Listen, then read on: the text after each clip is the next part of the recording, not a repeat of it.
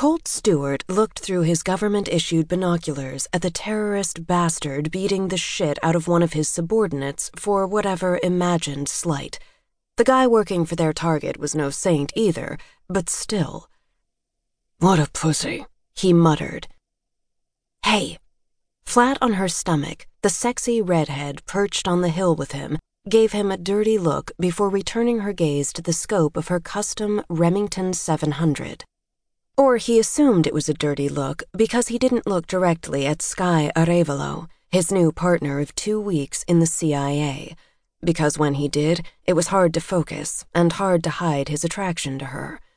For a multitude of reasons, everything about her called to him on the most primal level.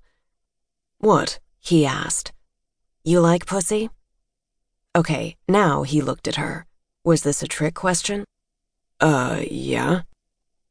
She lifted an eyebrow, her ice blue eyes cold. "You respect pussy?" "Hell yeah." Didn't even have to think about that. "Then don't insult it by calling him a pussy.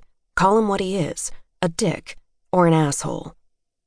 His lips kicked up as he drank in her pissed-off expression. "I'm pretty sure I'm going to marry you." She stared at him with horror in those Mediterranean blue eyes before rolling said eyes and turning away to look back through the scope. "You've got problems," she muttered. "Is it inappropriate that I like when you say the word pussy?" he murmured, returning to his binos and trying not to imagine what she'd look like naked. Trying and failing. For this mission, they'd had to change clothes in tight quarters, and she'd had no issue stripping down to her boy-short panties and sports bra in front of him. She was average height, lean, and ridiculously sexy. When he'd seen the text on the back of her panties, "Badass with a good ass," he'd fallen just a little harder for her. "Pretty sure that's sexual harassment, dude." "File a report." They were working undercover, basically didn't exist to the civilian world. There would be no report to file. She snorted at the ridiculousness of his words. "To answer your question, yes, it's inappropriate. But it's okay. I like inappropriate." He wasn't sure how to respond to that. Wasn't sure how to respond to most things that came out of Sky's mouth. A woman who carried C4 in her purse and called it being prepared, as if she was a freaking Boy Scout.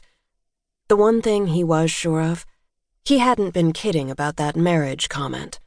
Not locking down this woman would be pure insanity, because he was pretty damn sure there was no one else in the world like her, and even if he was also pretty damn sure she was a little crazy, he liked her brand of it. "You've got a clean shot," he murmured. For this mission, they'd literally done rock, paper, scissors to decide who was behind the rifle.